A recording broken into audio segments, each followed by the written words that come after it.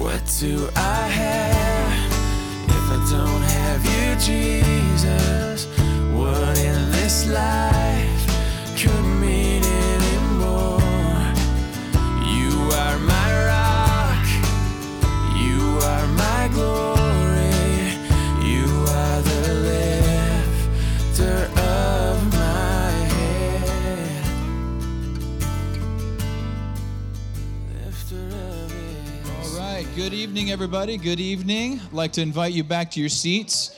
While Pastor Ross is gone, we try to get as many people up on the stage as we can, so that's why I'm up here. For those of you who don't know, I'm Adam. I oversee the student ministries here, and the junior high group has joined tonight because of our special speaker, which I'll introduce in just a moment. As Pastor Carlin mentioned, Ross is ill, so he's out tonight, so keep him in your prayers.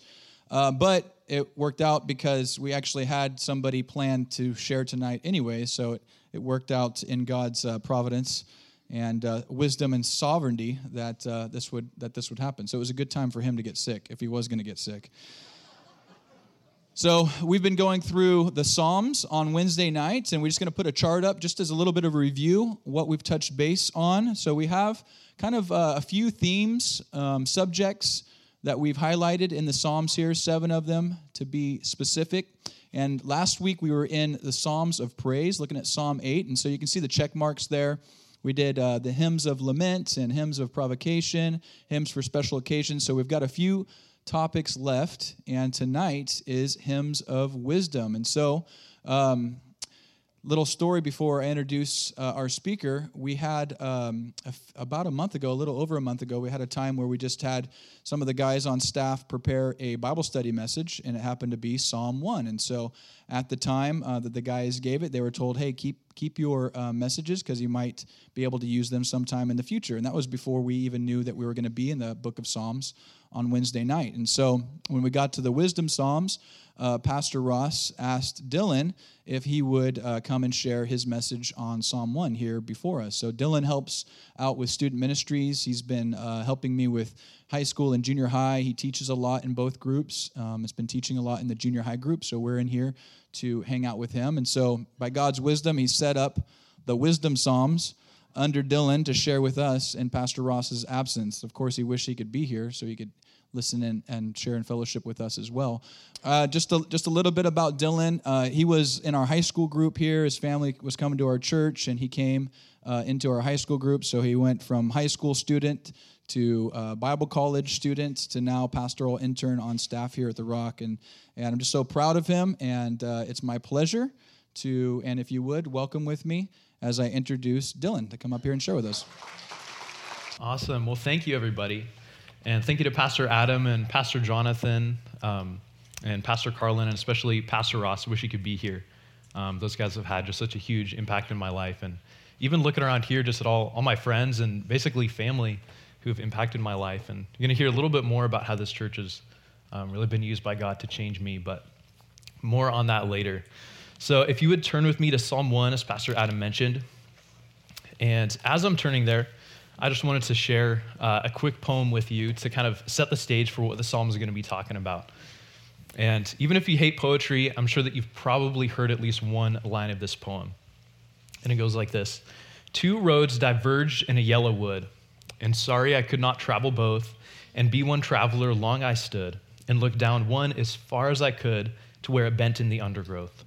Then took the other as just as fair, and having perhaps the better claim, because it was grassy and wanted wear.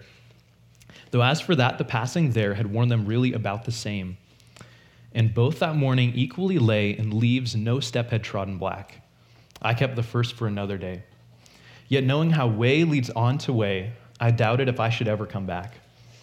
I shall be telling this with a sigh, ages and ages hence. 2 roads diverged in a wood, and I took the one less traveled by, and that has made all the difference. And so that really iconic poem by Robert Frost is about this character who comes in the woods and finds a fork in the road, and these 2 paths, and he's trying to figure out which path to go down. But there's no signs, and he's looking as far as he can see, but he can't see where they lead to.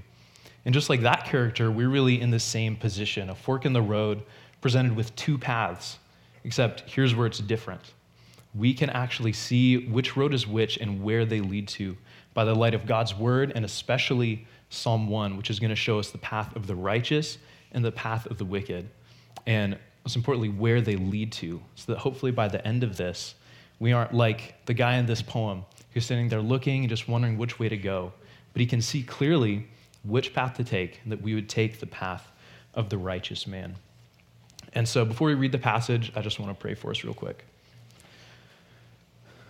Well, Heavenly Father, we're just so in awe of you, and we're so thankful that we can come before you and we can talk with you, and we even have your word, Lord, that you would even give us the time of day in the first place, not even that, but you would give up your own son for us, God. So we just want to pay attention to your words, Lord. We want to hear what you say. We want to delight in your law, Lord. And most of all, we want to delight in you. And just like the psalmist says in Psalm 27, Lord, that's the one thing we ask, is we just want you, Lord, and we want to grow closer to you, casting aside whatever is going to stop us, Lord. And so give us hearts ready to understand your word, Lord. You give us life and you give us breath, and you also made our brains, Lord, so help us to understand and help us to focus. In Jesus' name, amen. All right, Psalm 1, starting in verse 1, it says, "Blessed is the man who does not walk in the counsel of the wicked, or stand in the way of sinners, or sit in the seat of mockers. But his delight is in the law of the Lord, and on his law he meditates day and night. He's like a tree planted by streams of water, which yields its fruit in season, and whose leaf does not wither. And whatever he does prospers. Not so the wicked. They are like chaff that the wind blows away. And therefore the wicked will not stand in the judgment, nor sinners in the assembly of the righteous. For the Lord watches over the way of the righteous, but the way of the wicked will perish." And so as we're going to go through the psalm, we're going to see 3 big points, 3 big ideas. And the first is going to be our description of the righteous man. Really, what is he like? What does he do? What does he not do? We're also going to see the blessing of the righteous man. So what does his life eventually result in? And then finally, we're going to find our warning to the wicked. So alternatively, after having seen the righteous man and the blessing that follows, what is the warning sign that we have for the wicked? So our first point is going to be the description of the righteous man, verses 1 through 2. And so as he's describing the righteous man to us, he's going to mention really a negative aspect to him and a positive aspect to him. So something that the man rejects and something that he accepts, something that he hates and something that he loves. And so first we're going to see the negative aspect. As you see in verse 1, there's really 3 things that he's going to turn away from. And that's going to be walking in the counsel of the wicked, standing in the way of sinners, finally sitting in the seat of scoffers. And one commentator, Derek Kidner, he says, counsel, way, and seat, those 3 things that he avoids. Counsel, way, and seat draw attention to the realms of thinking and behaving and belonging. And so really this righteous man is not somebody just toying around with sin. He sees really all areas of it, thinking about it, committing it, and even involving himself in actions of sin with other people. He's not playing around and he's not negotiating with sin. And like the Apostle Paul in 1 Corinthians, he does believe that bad company does corrupt good character. And we even see that this righteous man, in his rejection of sin, would actually disagree with the famous theologian, Dolly Parton, who said, "I feel that sin and evil are the negative part of you." Well, I agree with that so far.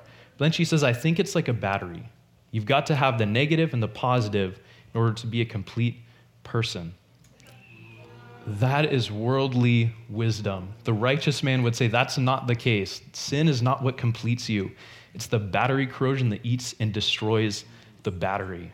It's not something to be messed around with. And there's a quote that one of my teachers from Bible college would always say about sin, and I still remember it, after 1 or 2 years, and he said this. He said, "Sin will take you further than you ever wanted to go and cost you more than you ever wanted to pay."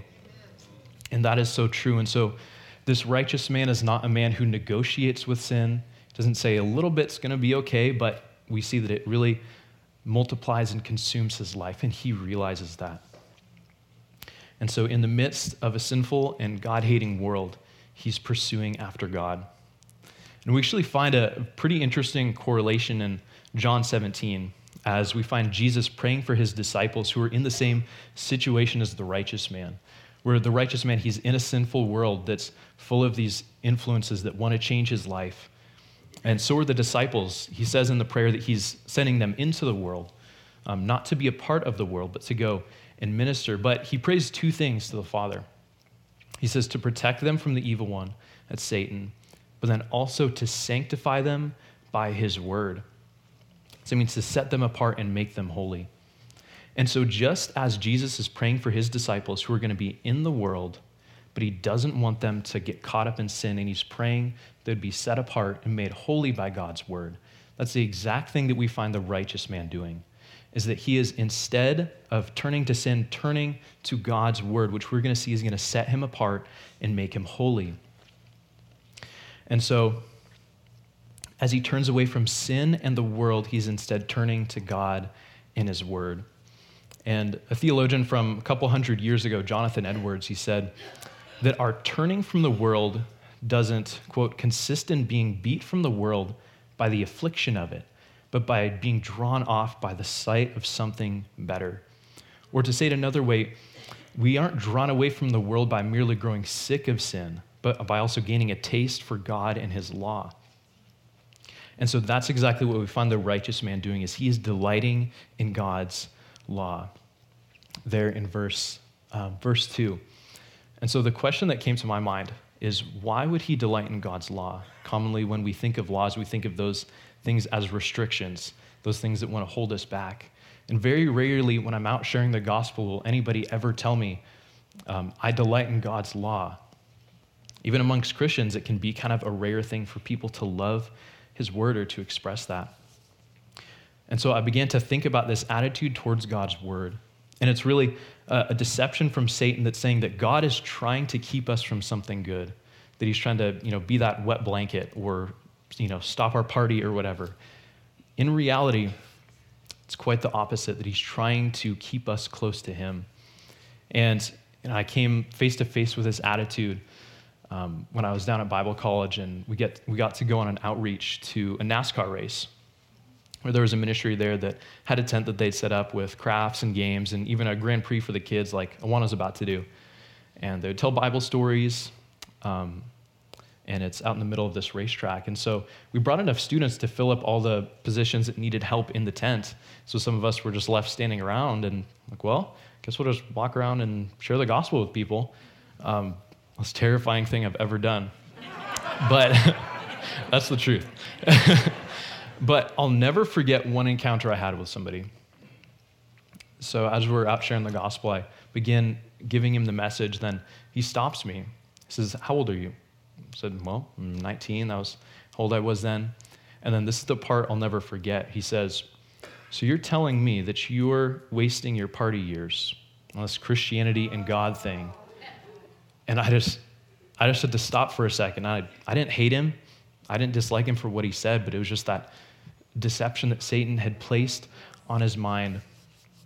And it was just crazy to see that paradox of the world, how this man was urging me to spend my life on what would ultimately be eternal waste. And he was looking at my life and seeing the things I was investing in, and he was saying, that's going to be a waste, what would end up being eternal gain. And so this lie that God and his word are just going to waste our lives and keep us from something good is totally contrary to what we find the righteous man doing, of delighting in God's law. And it's really a lie that we've seen Satan perpetrating year after year after year since the very beginning of creation. In Genesis 3, when Eve comes to the tree and he's trying to deceive her into eating the fruit, and he tells her, "You will not surely die. For God knows that when you eat of it, your eyes will be opened and you will be like God, knowing good and evil." So he comes to her and says, first of all, that God is a liar, that surely you aren't going to die. And then he tells her, look, take and eat of it, because God's trying to keep you from becoming like him. He's trying to keep you from something good. When in reality, as soon as she ate of it, she experienced that penalty that God spoke of and fell even further and further from the holiness of being like God. And so the lie from the very beginning was that God was withholding something good from us. And really, in opposition to that lie, I want to show you why we can delight in God's law and what he has to say about it. So Psalm 119 is a really perfect psalm that almost the entire thing is describing to us God's law and the amazing benefits of it. So Psalm 119, verse 18 says, "Open my eyes that I may see wonderful things in your law." To be honest, when I wake up in the morning trying to read my Bible, that's often not what I'm thinking. I'm just thinking, oh, got to do this, but there's wonderful things in his law, in his word. We also see Psalm 119, verse 72, which says, "The law from your mouth is more precious to me than thousands of pieces of silver and gold." That is a pretty incredible statement. And I was thinking, there's a lot of get-rich-quick schemes, but here's the quickest and truest one. Just pick up the word. It's worth more than thousands of pieces of gold and silver. Would that be the one possession I would choose if I could choose anything? And then Psalm 119, verse 96 says, "To all perfection I see a limit, but your commands are boundless." Again, in verse 160, he says, "All your words are true." So we can come to God's word, and unlike the world and unlike Satan, we can say, I have complete confidence that whatever this says is going to be true. It's what God says. I don't have to, make something up. I don't have to have all these other little standards that I've got to consult with, but I can just come to God's word and say, this is the way it is. Gives us so much confidence in living life. And frankly, I would be terrified if I was just up here sharing my opinions, because those aren't really worth anything.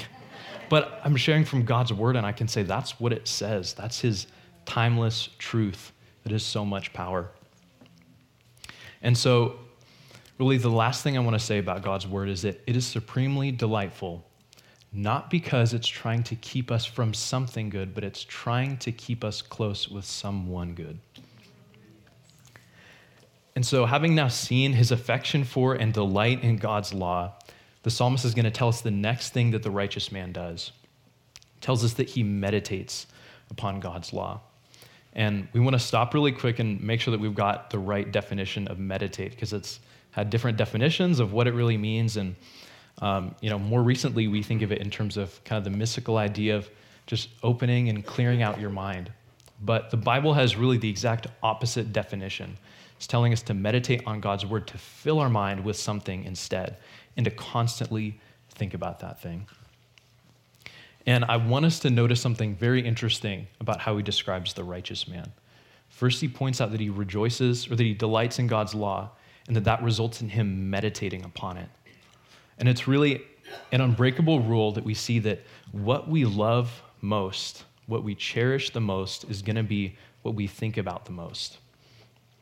And so because he loves his law so much and he cherishes his law so much, that results in him constantly thinking about it. I remember when I was younger, I used to do competitive weightlifting, believe it or not. I promise I did when I was younger. And I just loved it. It was my favorite sport. And I remember looking back, I was constantly watching videos about the professionals and the Olympians, trying to analyze their technique and reading books on how to fix my technique and visualizing it in my mind of how to do it right. And I remember I was standing out in the garage with just a wooden dowel, just practicing over and over the technique for it. But looking back, I can tell because that's what I thought about the most. That's what I loved the most. And my meditation was really on the wrong thing. So alternatively, it should be on God's word. It's really that thing just kind of simmering or mulling over in the back of our mind. And so, a really good example of this, of meditating and cherishing God's word, is John Bunyan, the author of Pilgrim's Progress. And, somebody said about him that if you cut him, John Bunyan, he'd bleed scripture. And we have some sports fans say, I love the Giants. If you cut me, I'd bleed black and orange. Sorry, I'm not a Giants fan. And, people might say that their line of work runs in their family's blood. They're carpenters or whatever it may be. So what they're saying is, this is what defines me. This is part of who I am. But he said about John Bunyan, if you cut him, he'd bleed scripture. which causes me to wonder, if I got cut, figuratively, what would I bleed? And I'm sure it has you wondering, what would you bleed if you got cut? And so we find that this righteous man is not merely a man of avoidance of sin, but also a devotion to God's word. And that's going to lead us to our second point, as now we've seen really the path that he's walking on. Now we're going to see the blessing or the result of what he's walking into. And that's in verse 3, which tells us that he is like a tree planted by streams of water, which yields its fruit in season, and whose leaf does not wither. And in whatever he does, he prospers. And so in order to describe how this man is prospering, he paints this really vivid picture for us of this tree that is watered and that's fruitful and then it's enduring and that it has its roots down deep. And that's all to describe to us that he is prospering in all that he does. And so as I read that, the question that kind of comes to the surface is, what kind of prospering is he talking about? Because we want to know that. Prospering is kind of an exciting word. Does it mean that he's never going to be sick or that he's always going to succeed in his investments? Like the TV preachers will sometimes say. No, we've read the rest of the Bible and seen all the Bible heroes, seen all the characters in the Bible who are following after the Lord. And we've seen that their lives aren't always, actually most of the time, aren't characterized by health or by success.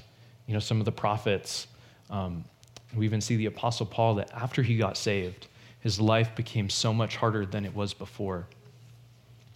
But in reality, what we see is that they were men who were exceedingly rich, but that was by God's standard. That the righteous man, even when he's wrapped in worldly poverty, is in fact engulfed in heavenly prosperity. And I'm not talking, again, about physical things. That's not the great blessing. It's if you believed in Jesus as your Savior, you have more riches than the richest man on the planet. You've received forgiveness of sins, a clean conscience, a heart satisfied by God, and a life that's being lived and impactful for others. And it's because of the truth that there's actually something greater than this world, that there's this contentment in God and succeeding according to his plans, which is for his glory and far greater than ours, that the writer to the Hebrews can just make this crazy statement, at least crazy from our perspective. And he says, you joyfully accepted the confiscation of your property, not because they were wimps, but because you knew that you yourselves had better and lasting possessions. So they realized that there was something better in this world than just material riches, and what they valued more was the glory of God and them growing closer to him in each and every circumstance. And, a great example of this is the life of Joseph, where, it just seems like one thing after another. His brothers throw him into a pit, then they decide to sell him in slavery, and then he's trying to be faithful as he's working, and then he's falsely accused, and then he's thrown into prison, and then he's forgotten about. But we just have a few scriptures where the Lord talks about Joseph prospering. Genesis 39, verse 2 says, the Lord was with Joseph, and he prospered, and he lived in the house of his Egyptian master. And then just one verse later says, when his master saw that the Lord was with him, and that the Lord gave him success in everything he did, Joseph found favor in his eyes and became his attendant. And finally, verse 23, this was when Joseph was in prison after having been falsely accused. It says, the warden paid no attention to anything under Joseph's care, because the Lord was with Joseph and gave him success in everything he did. And so we see this picture of Joseph's life, certainly not prospering according to the world's standard as we see him in prison, but it's absolutely according to God's plan. I tell you what, it was far better for him to be walking in the Lord's will than to be off pursuing something else. And I tell you what, it's so much better just having God. Like, honestly, that was the thought that ran through my mind when I was at that NASCAR race with a guy, of even just kind of a thought of pity and just wanting him to get the gospel, because I'm like, this life is so much better because I have God. And the fulfilled life isn't a life full of things. Fulfilled life is a life that's full of God. I remember, I'm not sure how many of you remember when I started coming here about, I think 5 or 6 years ago for the first time. And I remember after a few weeks going to youth group, I was just sitting over in Adam's office, like 200-300 feet away on his couch. And I remember telling him, I feel like I don't need God. And after that, God took me on a crazy journey, finishing out high school, going to Bible college, and now 5 or 6 years later, here I am at the pulpit getting to stand in the same building where I said, I feel like I don't need God, and getting to now say, we need God. I mean, that is so ironic, but and I'm so much, like that's a fulfilled life, is being satisfied by God, and in every moment yielding to him and trusting in his plan that's ultimately working for his glory. So the righteous person can walk with the confidence that their every step and their every move carries eternal significance for their good and for God's glory. And so I want to be like this tree we see in verse 3, where it's firmly planted, where it's really spiritually stable, and it's impacting the lives of others and bearing fruit. And I don't want to waste my life. And so, speaking of the wasted life, we come to our point number 3, which is a warning for the wicked, verses 4-6. And so we find that the psalmist is going to continue kind of with his agricultural terms as he started describing the righteous man as this flourishing tree that's planted by the streams of water, and he's bearing fruit and he's enduring. And now he describes the wicked man as chaff. And so chaff was kind of the outer husk around the wheat, the outer husk around the grain. And when the farmers would come and harvest, they would have both of those there, but what they valued was the grain. That's what they wanted to sell. That's what they could use. And so the process was them tossing this up to the wind, and the wind would blow the chaff away because it was light, it wasn't substantial, and they were left with the grain. And what they would do is they would just throw the chaff away, or they would throw it into the fire. But it was something that was tossed away as something worthless. And that is what the wicked are described as, chaff that's blown away by the wind. And again, I think back to the guy at NASCAR who, told me that I was wasting my life, and seeing that as he is rejecting God, that he's described as chaff that's thrown away, and in reality, he was throwing his life away as waste. And so, really, we come to God, and we want to have his viewpoint of who we are, and really, apart from him, we are like this chaff. And Charles Spurgeon, when he was preaching an entire sermon just on verse 4, he said this, that the man who is ungodly, however much he may value himself, is as nothing in the estimation of God.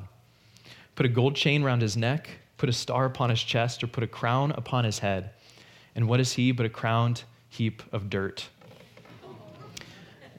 They're honest words, but kind of rings true with what Jesus said in Mark chapter 8. And he says, what good is it for a man to gain the whole world, yet forfeit his soul? Or what can a man give in exchange for his soul? Jesus is saying, your soul is absolutely precious. That if I were to spend the rest of my life seeing how much money I could make, seeing how many of those dream jobs I could land, seeing, how many books I could write, how many degrees I could earn, if I'm going to end up, with that girl of my dreams as my wife, if all of it is in exchange for my soul, it's all loss. Completely loss. And so, Jesus, he also speaks about chaff in the New Testament, really in reference to judgment. We see in Matthew 3, verse 12, that he says, his winnowing fork is in his hand, and he will clear his threshing floor and gather his wheat into the barn. But the chaff he will burn with unquenchable fire. And so there Jesus is kind of using this picture of the wheat and the chaff to symbolize the judgment of how they would separate the wheat from the chaff, preserve the wheat, and throw away the chaff. And that looks to the judgment where God is going to preserve the righteous, give them eternal life, and where he is going to cast aside the wicked to eternal punishment. And this really looks ahead to verse 5, where we see him talking about this judgment. And so kind of the question that we're faced with is, well, how do I be the righteous man so that I don't end up like the wicked man where he can't stand under the judgment? What is causing him to not be able to stand? Well, it's for this reason that he doesn't have God's righteousness to sustain him. He doesn't have God's righteousness to keep him standing up. And so righteousness is simply being made right with God.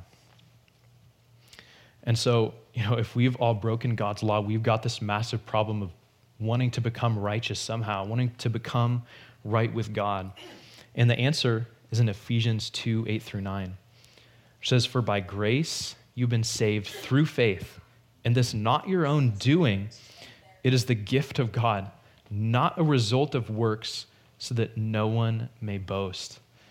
See, the thing that makes a wicked man is that he comes to God and says, "Here's all I've got. Here's everything I've done.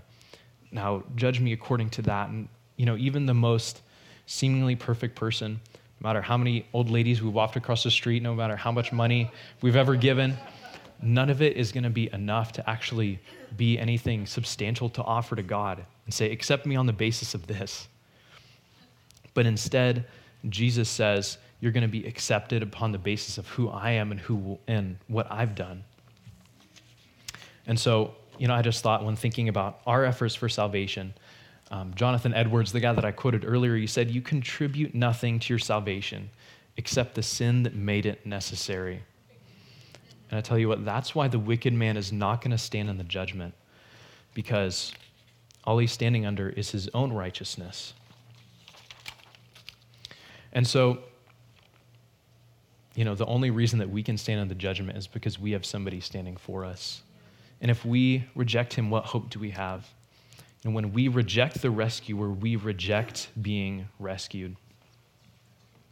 And so it's kind of the final story I'll share. It was, I don't even know how many years ago, probably 10 years ago.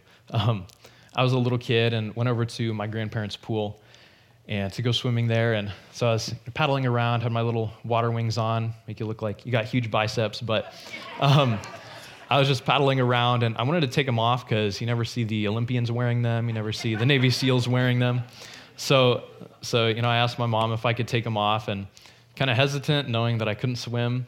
But she said, "Sure, but if you stay on the top step." I was like, "Okay, I can do that. I can stand on the top step." So got over there, took them off, stood on the top step, and in my little kid brain, just marched straight down the stairs, and I began to drown. And don't worry, I survived. But at that point, there was nothing I could do. I didn't know how to swim. I didn't have my water wings anymore, until my mom jumped in and saved me and did what I could never do. And here's the reality, is that whenever we move away from the things that keep us safe, whether it's me stepping away from my mom, taking off the water wings that were going to keep me safe, or stepping off the top step, what inevitably happens? I begin to drown. And so it is with God. When we reject God, we're no longer able to stand. We can't swim on our own. And I'm so thankful that that's not where it ends. He didn't just leave us drowning and floundering because that's where we were. But just like my mom jumped in to save me, God plunged into our world to save us. As he came fully God and fully man, lived a completely perfect life so that he could stand and say, "I've done nothing wrong," so that he could take our sins for him, or he could take our sins for us. He could take our sins for us upon the cross and completely pay for those. Completely. So that there's nothing that we could do. We were floundering and drowning. And just like verse 6 says, he's watching over the way of the righteous, like my mom was watching over me and saved me from my own inability to swim. And so, just kind of wrapping up, at the beginning I mentioned how there's going to be these two paths, these two ways that we can walk down, either of the righteous man or of the wicked man. And we saw that the wicked man, he's unstable and weak like the chaff, just blown away by the wind, and ultimately their life is a waste, just wasted for this life and also for eternity. And we also have the path of the righteous man who turns from sin and turns towards delighting in God's word and meditating and thinking upon his word because that's what he loves. And the result is a life that's prospering, not by earthly treasures, but by being fulfilled by God himself. And so I just want to close by reading the very last verse of the poem that I read at the very beginning. It says, I shall be telling this with a sigh, somewhere ages and ages hence. 2 roads diverged in a wood, and I took the one less traveled by, and that has made all the difference. Amen. Well, at the end of my life, I want to be able to look back and see the straight and narrow path I've walked of just trusting in Jesus and the delight that we find in him, and in being able to stand in the judgment because of what he's done for us. And I want to be able to say that that was that which makes all the difference. Let's pray. Heavenly Father, we're just so grateful for how you've saved us, Lord. How you've worked in our life, God, how you've seen all of our sins and all of our brokenness, and a time when I would have rejected myself for how I had broken your law, Lord. You came down and were rejected yourself on our behalf. So God, we thank you so much. We want to be the righteous man who walks in trust in you and delighting in you and turning away from the things that want to draw us away from you. So God, give us the desire to want more of you and less of this world, to want more of what you have to say, God. So we're so thankful. Just leave us in awe of who you are, Lord. In Jesus' name, amen. You have been listening to the Rock Podcast.